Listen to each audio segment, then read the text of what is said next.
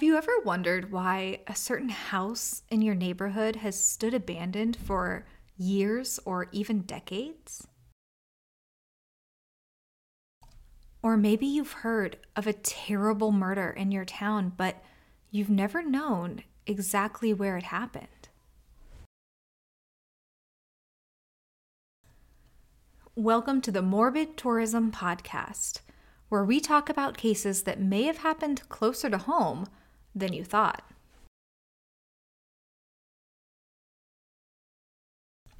Warning, this episode contains descriptions of extreme violence and a school shooting. This podcast is not recommended for young listeners. Listener discretion is advised. In America, school shootings have unfortunately become a somewhat common phenomenon in the last several decades. But after every single one, the same questions are asked. Were there warning signs? Could this have been prevented? In today's case, just like in the case of so many other school shootings, the answer to both of these questions is a resounding yes.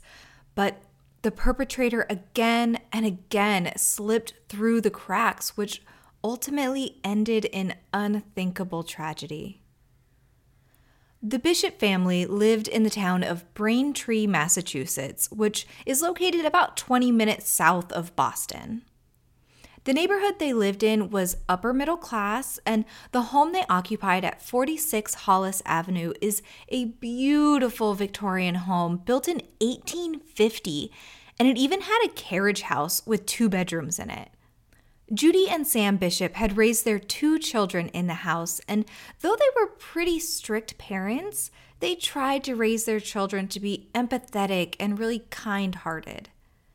Judy Bishop was super active in the community, and she served as an elected official on the town committee.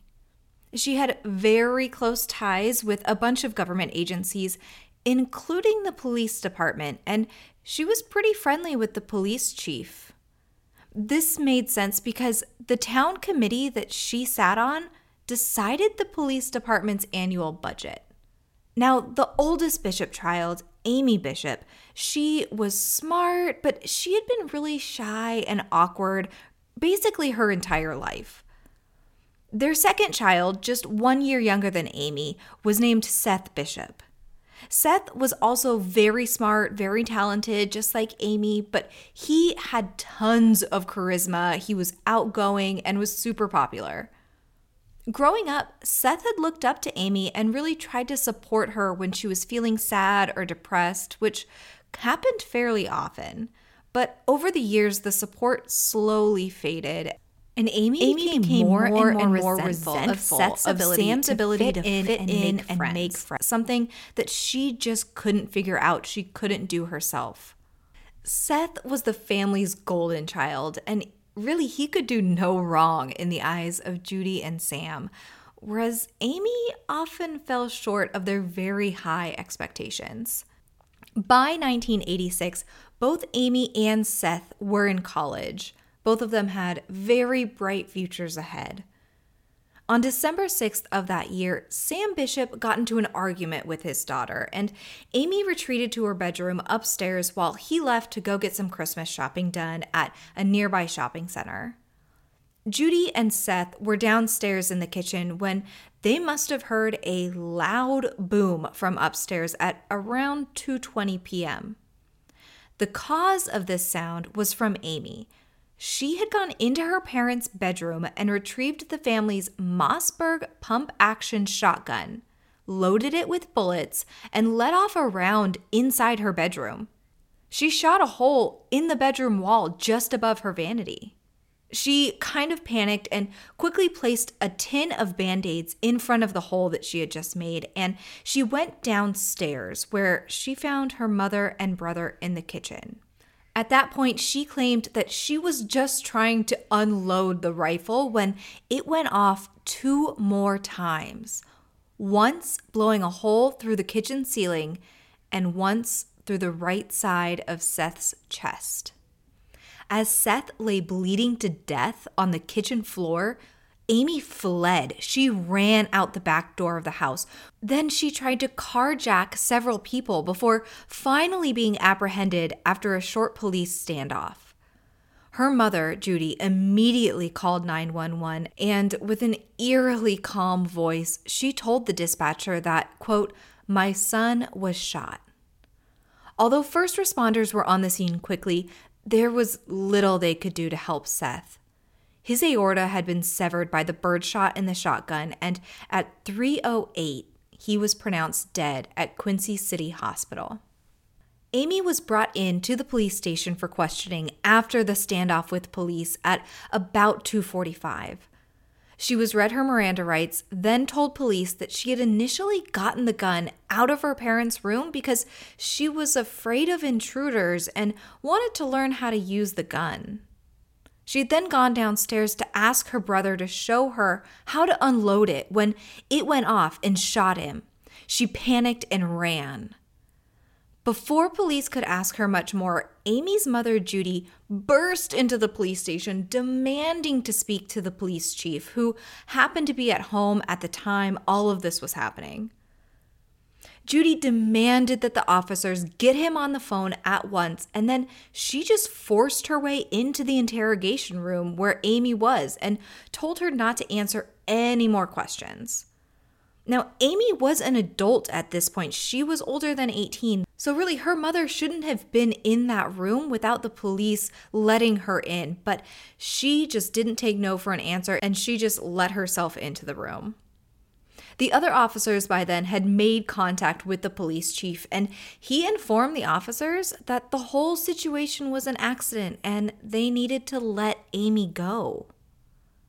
The ensuing investigation into what happened that day was basically a farce. Amy would never be charged with a crime, and officially the incident went down as an accidental shooting. The Bishops were fiercely private about that day, which could be understandable if it was an accident or if it was on purpose, but even Amy's own boyfriend didn't know how Seth had died. He actually assumed that Seth had just killed himself, and the family didn't want to talk about it. Amy would never be compared to her brother again. Amy eventually graduated from Northeastern University with a degree in biology. In 1989, she married her college boyfriend, a young man named Jimmy Anderson, who had also been a biology student at Northeastern. Oddly, although Jimmy's legal name was Jimmy, Amy insisted on calling him James because she said it made him sound like less of a redneck. After graduation, Amy wanted to continue her education and become a world-renowned scientist. She was able to get into Harvard, and she began to work towards a PhD in genetics, while James continued his own research independently. The pair had no money, so they lived in a small dorm on campus together. By 1993, Amy had become Dr. Amy Bishop, and the couple had welcomed 3 daughters, Lily, Thea, and Phaedra. Amy felt comfortable in academia, so she secured a job as a postgraduate research fellow in the neurobiology lab at Harvard, where she worked under a man named Dr. Rosenberg. Amy had shown some signs of mental illness in the past, besides what happened with the shooting, and it seemed that being a mother to 3 young girls and all of the other pressures that she was under was causing cracks to form. She was underperforming at work, and in November of 1993, Dr. Rosenberg let Amy know during a work performance review that she was not performing up to standard and that she needed to kind of do better in order to stay on in the position. Dr. Rosenberg felt that Amy just wasn't up to the standard that was required for the work that they were doing, and he had seen evidence of violent behavior from Amy in the past, which concerned him. Amy was furious while Dr. Rosenberg delivered her review, and she just resigned from the role in his lab instead of trying to work harder and do a better job. A few weeks after she left the position, a box arrived at Dr. Rosenberg's home. This was in the midst of the Unabomber case, and luckily, staff at Harvard had been instructed on how to handle unexpected packages. Instead of just opening the box, Dr. Rosenberg called the police, who confirmed that it contained a bomb that easily could have killed him if he had opened the package. An investigation followed with the FBI involved, who determined that it was not the work of the Unabomber. Although investigators looked into several leads, they kept circling back to Amy and James Bishop. Although when they ran background checks, no prior criminal charges showed up for either. There were a few pieces of key evidence that tied Amy and James to the bomb, including the box that was determined to be from an office supplies distributor. Investigators nailed down exactly what had been shipped in that exact box using minute traces of ink from a shipping label that had been removed from the box, but some of the ink was still on the box. And they determined that it had contained accounting tablets. They found the exact same type of accounting tablets in the possession of James Bishop. In the end, though, prosecutors felt that there just wasn't enough evidence against the couple to bring it to trial, and the investigation was just stopped.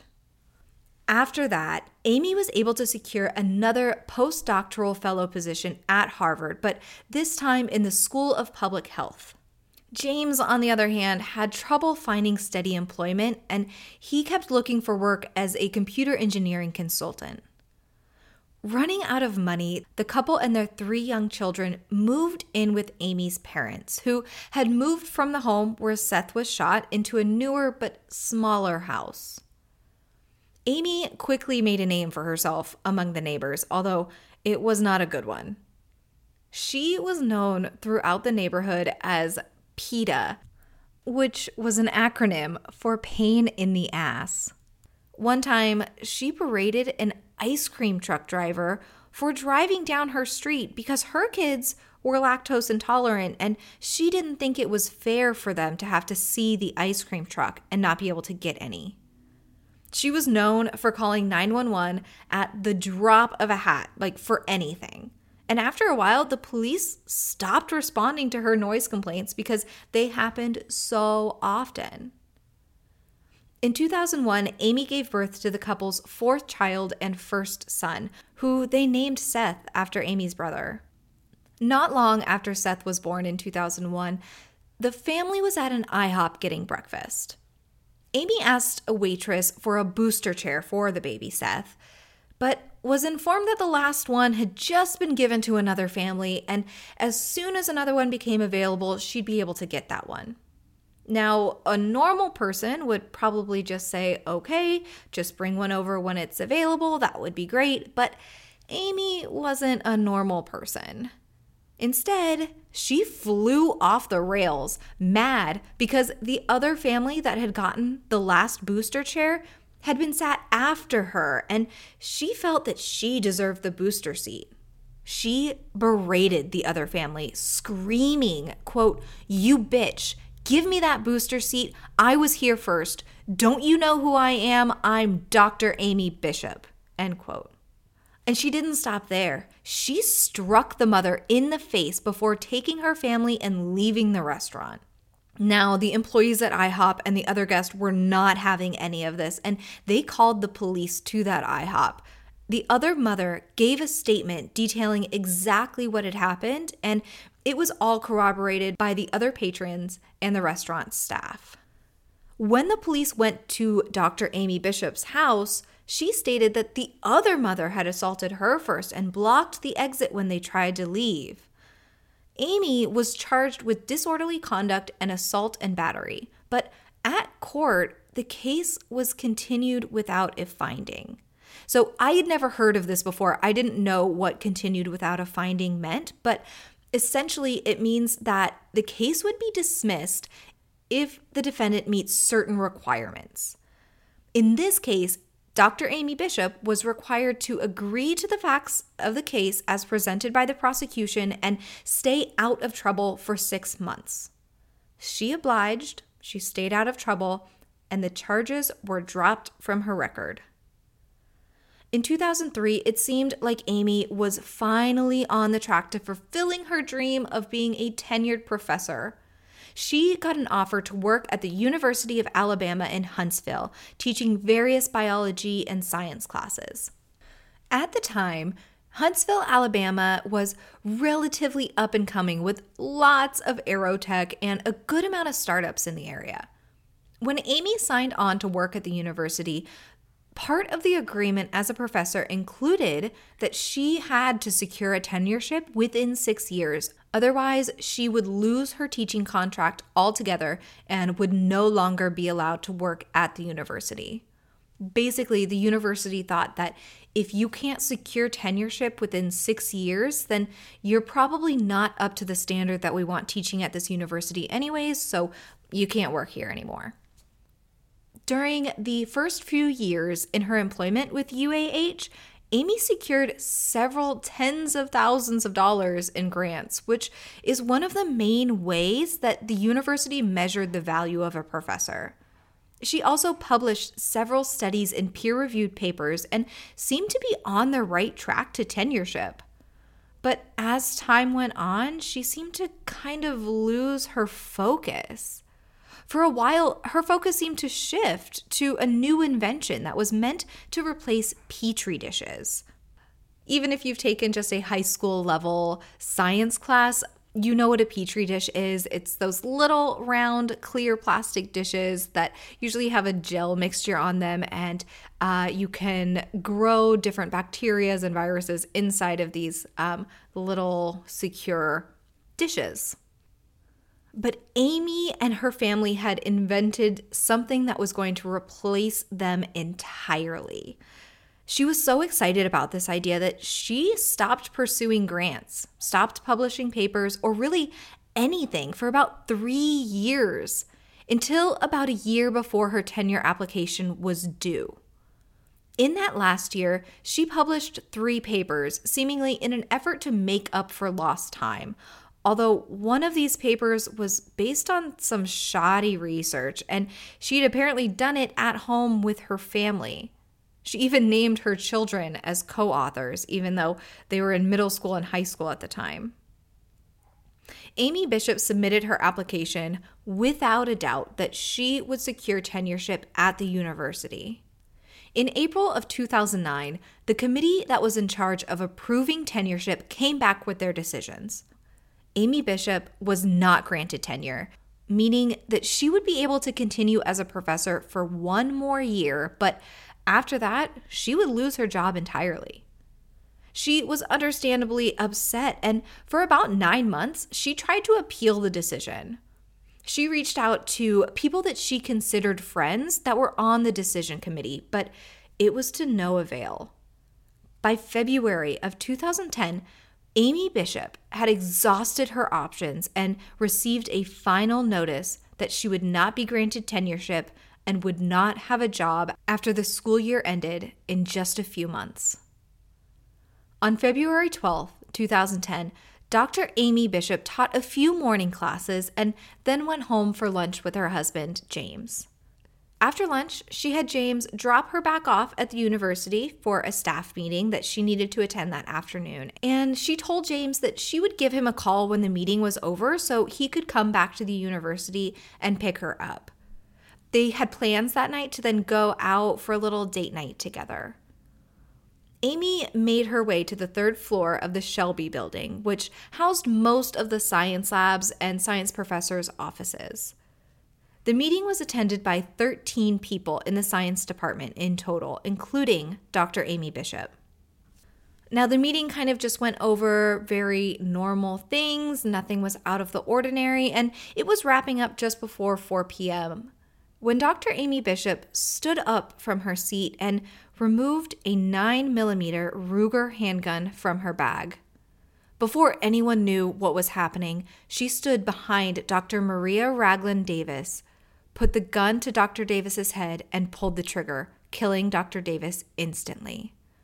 But Amy wasn't done. She immediately shot Dr. Adriel Johnson in the head, who had been sitting right next to Dr. Davis, and killed him instantly. She then shot across the conference room table into the chest of biology department chairman Gopi Padilla. It all happened so fast that no one had time to even react, and Amy just kept shooting. She shot Dr. Luis Vera Cruz in the chest, Stephanie Montecillo in the face, and Dr. Joseph Leahy in the head.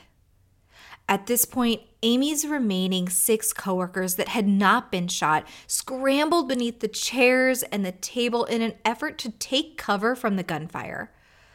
Dr. Moriarty grabbed Amy Bishop's leg from under the conference room table in attempt to stop her or at least slow her down. Amy Bishop aimed the gun at Dr. Moriarty and pulled the trigger, but the gun was empty. Amy went back to her bag to retrieve additional ammunition, and the remaining staff saw their chance. They pushed Amy out of the conference room and barricaded the door, then called 911 and attempted to treat the wounded. Amy Bishop left the 3rd floor, and she attempted to hide the Ruger in a trash can inside of a woman's bathroom before calmly making her way outside and calling her husband, telling him only, "I'm done, pick me up." A SWAT team arrived at the Shelby building within minutes, and paramedics attempted to treat the wounded and revive the dead. At 4:10 p.m., just a few minutes after the massacre had started, a police officer spotted Dr. Amy Bishop near a maintenance entrance to the Shelby building. She seemed really calm and she did not resist arrest, but she acted confused when she was told what she had done, saying, "That's impossible." After the shooting, Huntsville mourned. Classes were canceled for several weeks, and the mayor ordered that all flags on public land be flown at half-mast to honor the victims. Candlelight vigils were held outside of the Shelby building, where the students and staff were often seen crying and holding each other. In the end, Dr. Amy Bishop had killed 3 people that day and seriously wounded 3 others. She was charged with 3 counts of capital murder and 3 counts of attempted murder. When the event made the news, police officers in Braintree, Massachusetts, where she had grown up, recognized Amy Bishop as the same woman who was involved in the death of her brother decades before. They decided to look into the case again and found that official police records for the case were missing, although all the other cases from that year were found completely intact in police archives. The Bishop file had been purposefully removed. Luckily, it was later recovered in the home of a police officer who had since died, and when the new district attorney saw the evidence in that file against Amy Bishop, he opened a new investigation into the shooting. Amy Bishop was officially indicted in the death of her brother on June 16, 2010, just a few months after the school shooting had taken place. During this same time, the FBI also reopened the investigation into the bomb that had targeted Dr. Rosenberg. Although, again, they attempted to find evidence that would link both Amy Bishop and her husband James to the bomb, they were ultimately unsuccessful, and they again closed the case without bringing new charges forward. In the trial for the university shooting, Dr. Amy Bishop claimed innocence by reason of insanity, while the prosecution sought the death sentence. After the trial had started, one of the victims reached out to the judge and stated that they did not believe that another life should be taken and that they were against the death penalty. The DA's office then reached out to the other surviving victims and the families of those who had died and found that all would be happy if Dr. Amy Bishop received life in prison instead of a death sentence. The prosecution then worked out a plea deal with Amy and her lawyers where she would plead guilty and be sentenced to life in prison. Now, the DA in Massachusetts attempted to have Amy Bishop extradited to stand trial for the death of her brother, but the request was denied, and she continues to live out her days in the custody of Norfolk County, Alabama.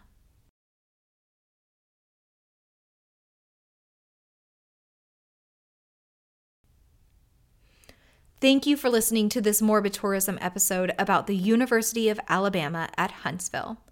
If you like learning about morbid locations, subscribe to Morbid Tourism on Apple Podcasts, Spotify, or Stitcher. And please leave us a rating or review. Let us know what you think. Episodes will be released weekly.